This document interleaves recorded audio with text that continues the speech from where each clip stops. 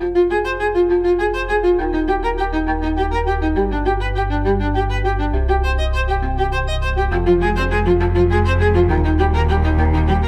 G4, and you're listening to the Beginner's Guide to Model Railroading for Now, the exuberantly opinionated atlas of the basic techniques for the world's greatest hobby.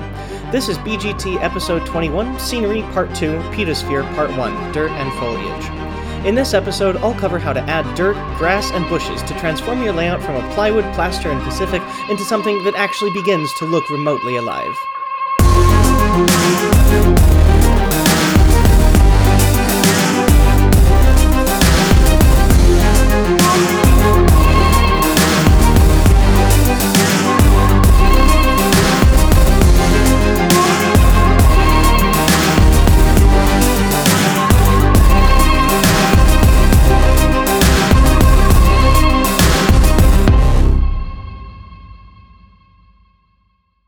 Securite. Presentation announcement. After the incredible reception my tripartite presentation series received last year at Pittsburgh and Dallas, and courtesy of the extremely kind testimony by Lionel Strang, I am returning to the Amherst Railway Society's Railroad Hobby Show in Springfield, Massachusetts to present the remaining 2 clinics at the venue, Part 1, Modeling Modern Transit, and Part 3, Proto-Freelancing in the Wrong Direction, both at 10:30 in the Young Clinic Room on Saturday, January 27th and Sunday, January 28th, respectively. As always, if you cannot attend the show in person, you can access all 3 clinics on the podcast website, BGTMRRING.org. Or alternatively, Bravo Golf Tango, Michael Romeo Romeo, Indigo November Golf, Oscar Romeo Golf. But if you are there, please do be sure to stop by my clinics or the A Modeler's Life booth and festivities and be sure to say hi. Alright, proto-future news aside, back to BGT. Wow! It's been a long time since I've written a BGT episode. I've gone through spats of writing, but plus spats of railroad history, spats of apathy, and spats of modern transit evangelism, and I get to coast for very long periods of time without ever actually having to think about beginner techniques. Moreover, with my recent PFP-induced transition to monthly, this is the first time I've had to take a partially written script and split it in half into 2 episodes to keep up with production deadlines. I'll be covering trees, roads, and ballasting in the next full BGT episode, but rest assured, there's still about 10 pages of material to go over here. In a break from tradition, for all the reasons aforementioned, it has actually been quite a while since I've attempted the techniques discussed herewith, and I'm no longer writing from direct recent experience. So if it happens that I've missed an important subject or technique, please do feel free to email me at bgtmrring@gmail.com, and I'll tack it into a future episode.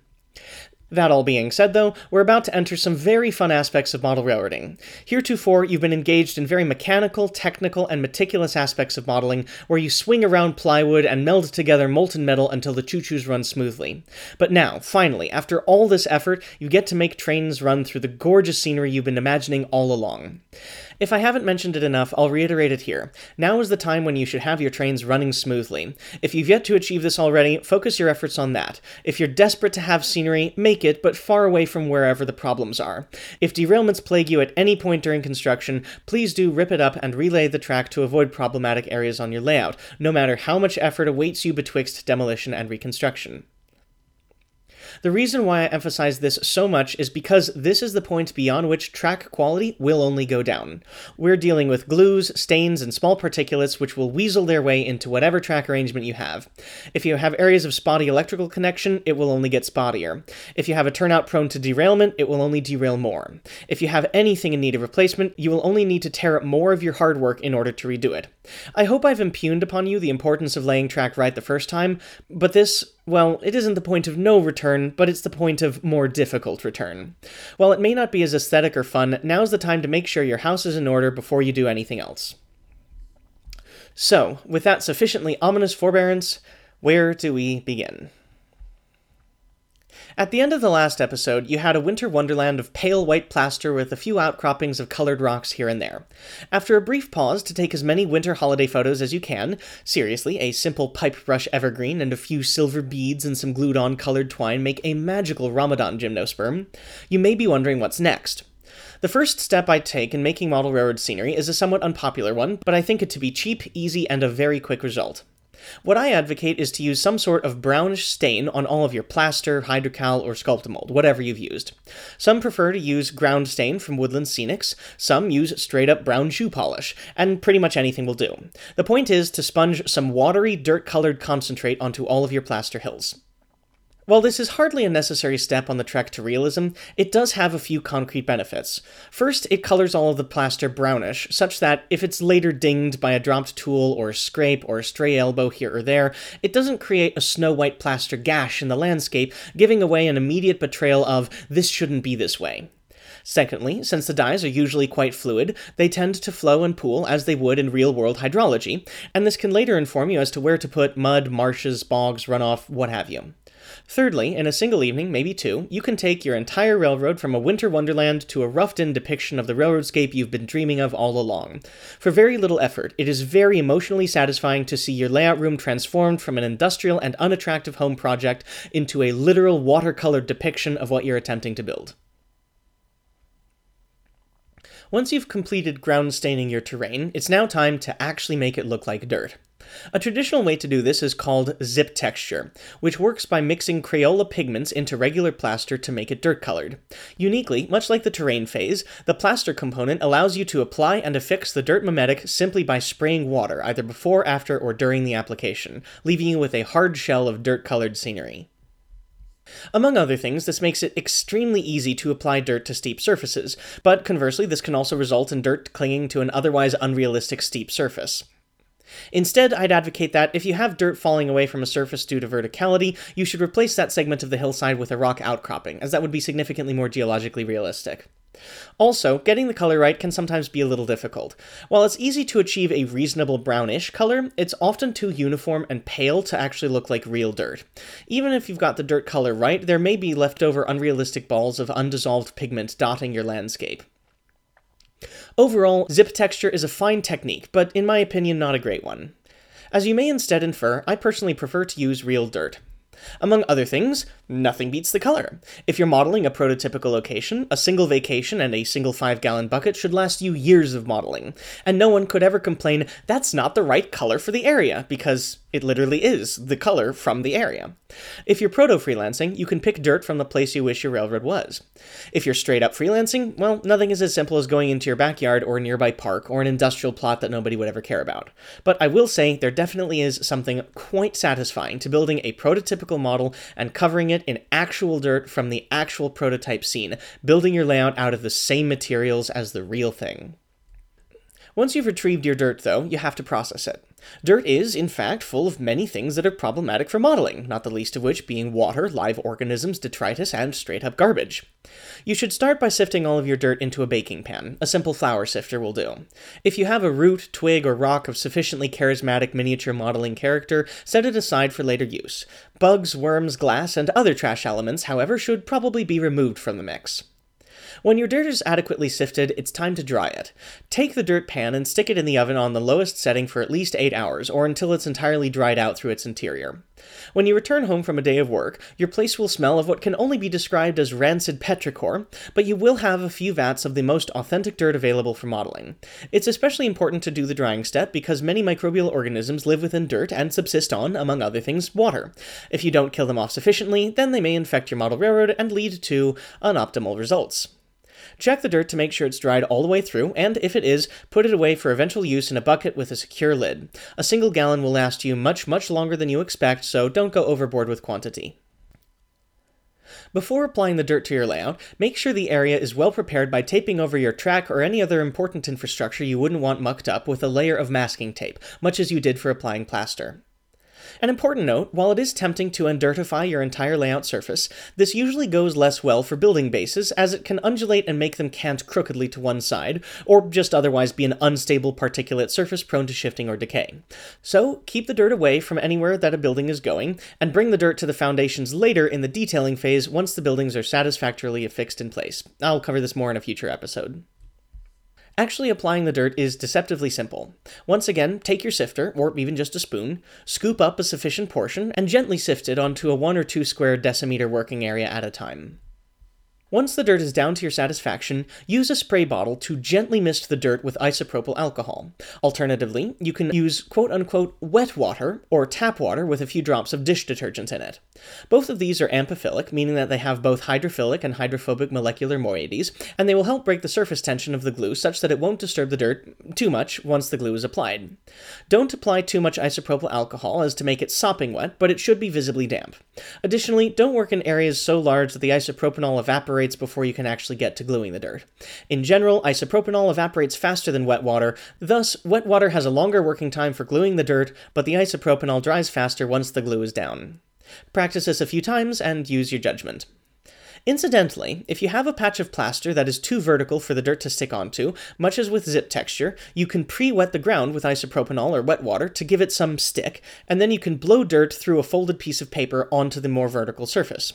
This is a useful technique for the odd hillside here or there, but again I'd caution overusing it since, as aforementioned, surfaces would in reality be very rapidly eroded away, and a much more realistic option is to cast a rock shelf outcropping on the too steep ground instead of forcing the dirt to go where it doesn't want to. Now enters a friend with which you will soon become intimately familiar: matte medium. Matte medium is basically the gluey stuff that makes paint stick once the vector has dried up. Think of it as kind of a liquid state artist's gesso. Many modelers have their own recipes. Some are as complex as diluting actual matte medium from craft stores with additives, and some are as simple as a 50-50 mixture of water and regular school white glue.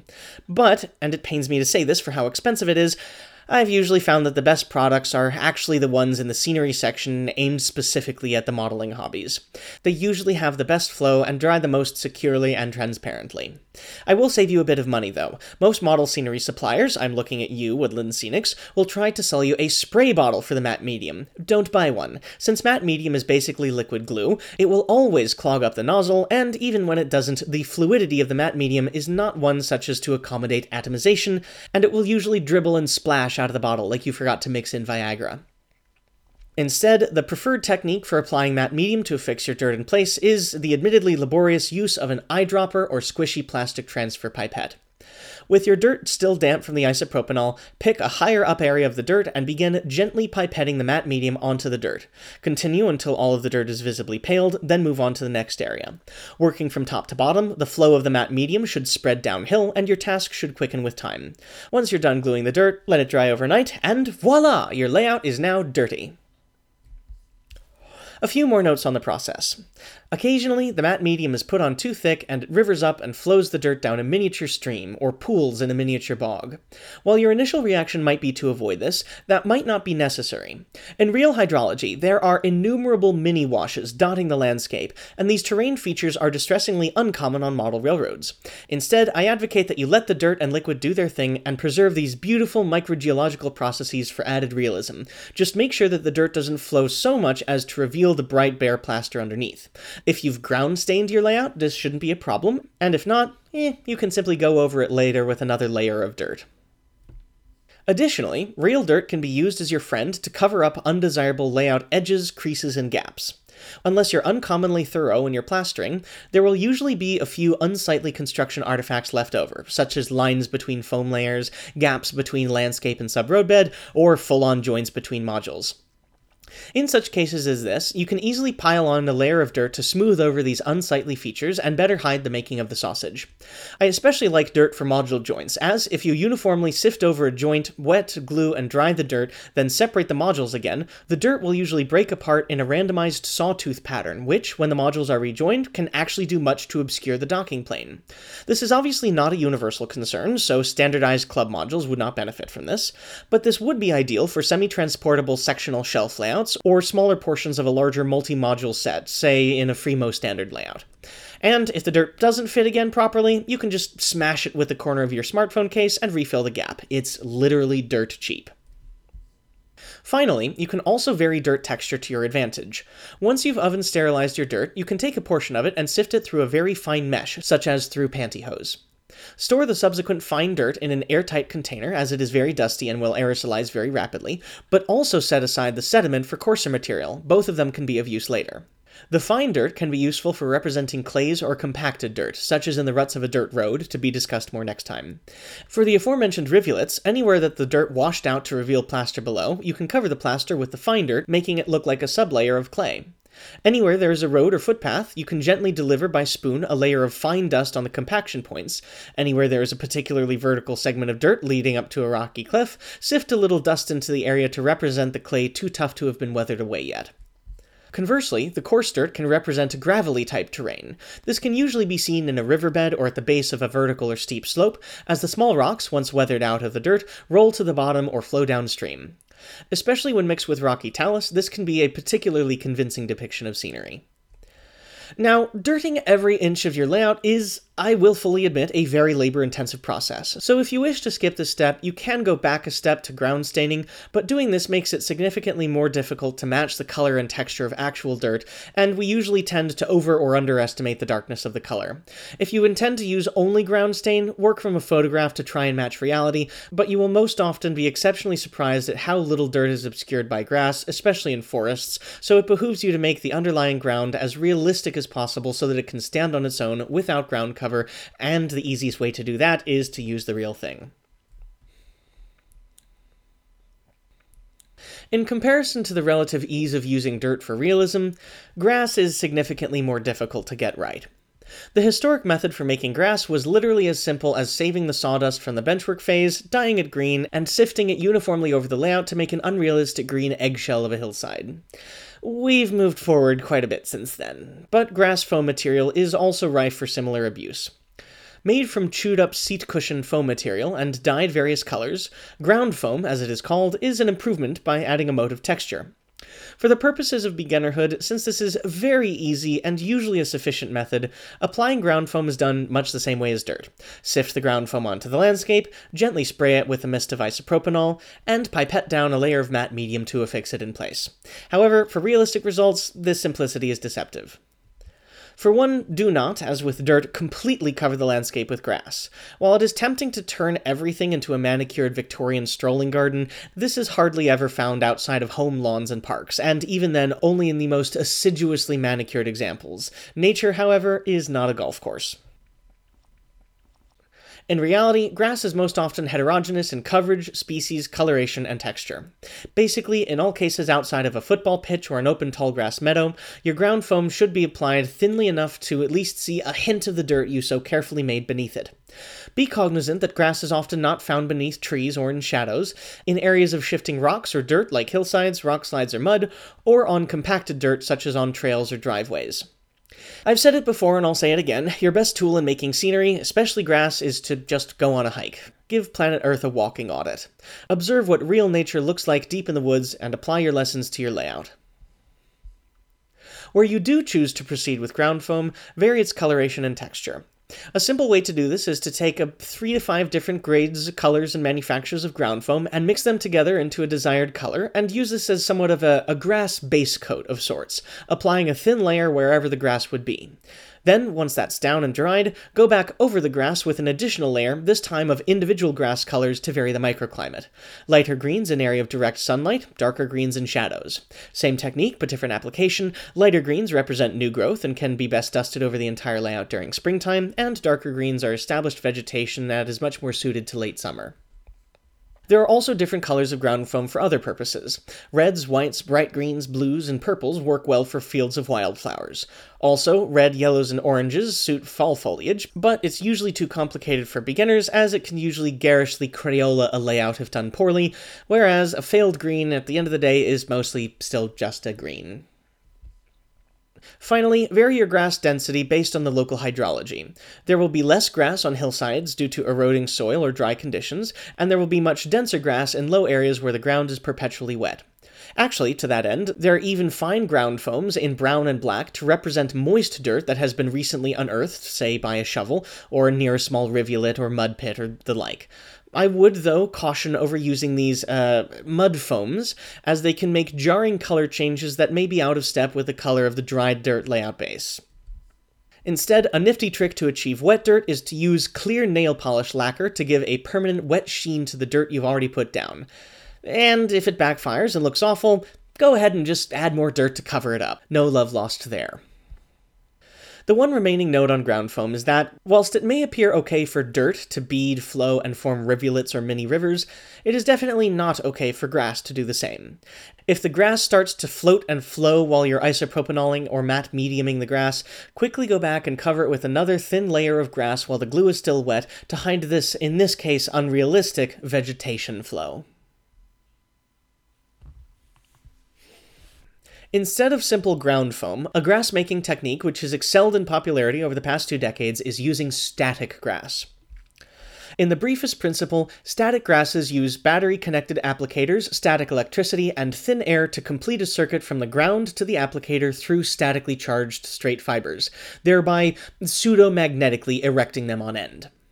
A caveat, this is one of a very few things which I've never actually done firsthand myself in this hobby, largely because I've been so mercurial in layout scope, and even more admittedly sloppy in track laying, as to continually abandon projects right after the track is down.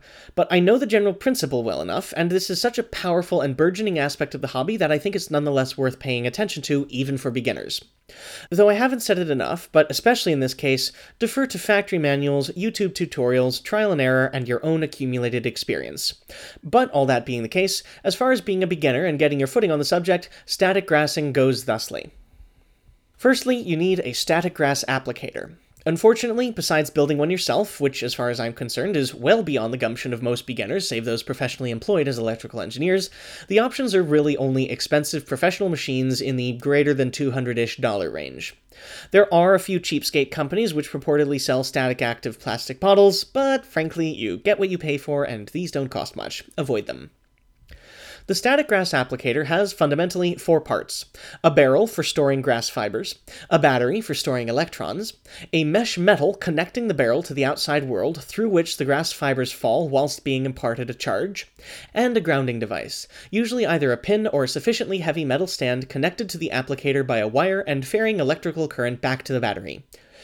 Or taking it from the battery to the ground to be ferried back via thin air in the mesh. I don't know, I'm a self-taught electrical engineer, and by engineer I mean of choo-choos. I didn't get a degree in this, forgive me for any inaccuracies.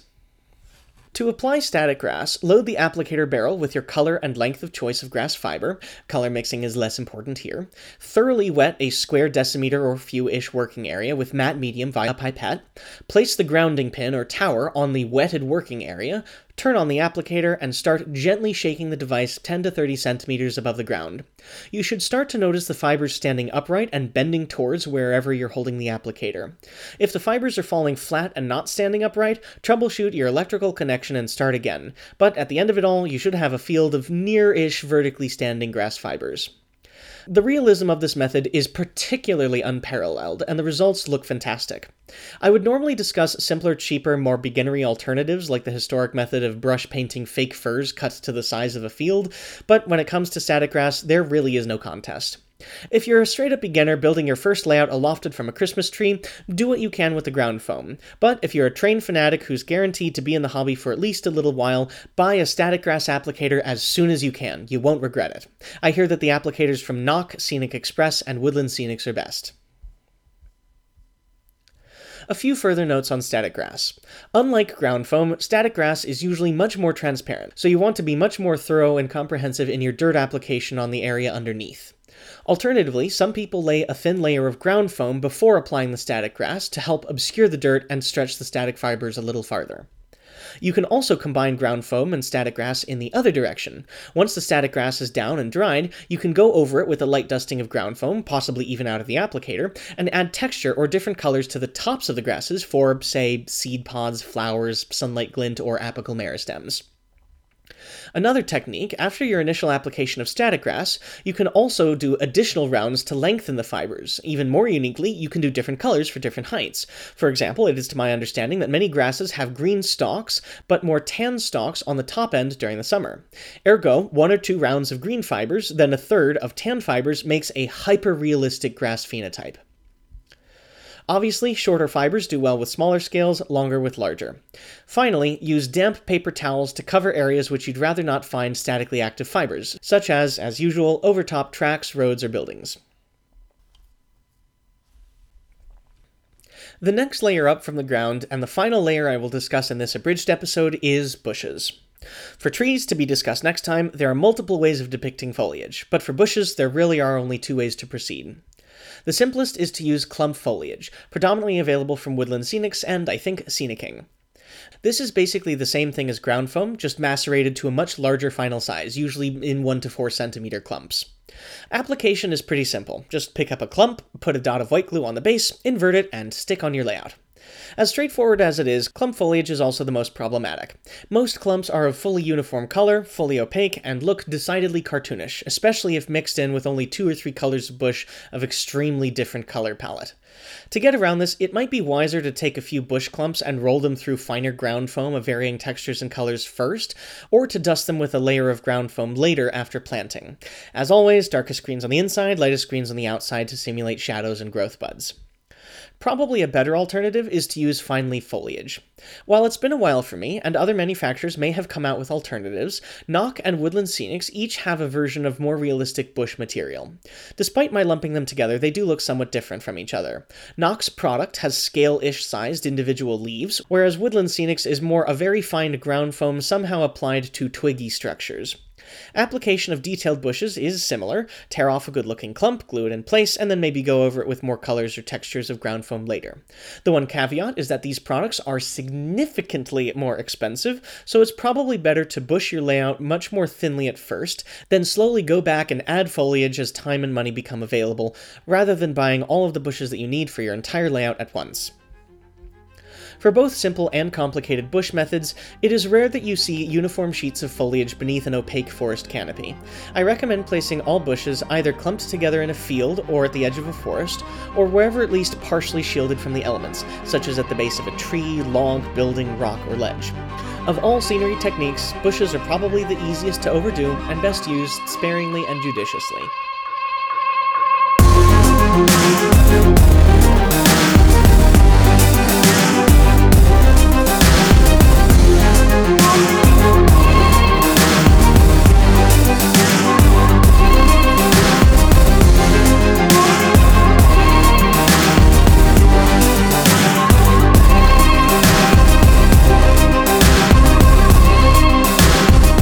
I hope that, with this episode, I have helped you to add dirt and low foliage to your layout, finally bringing your layout to life after a mere 2,170 days since we started this journey together.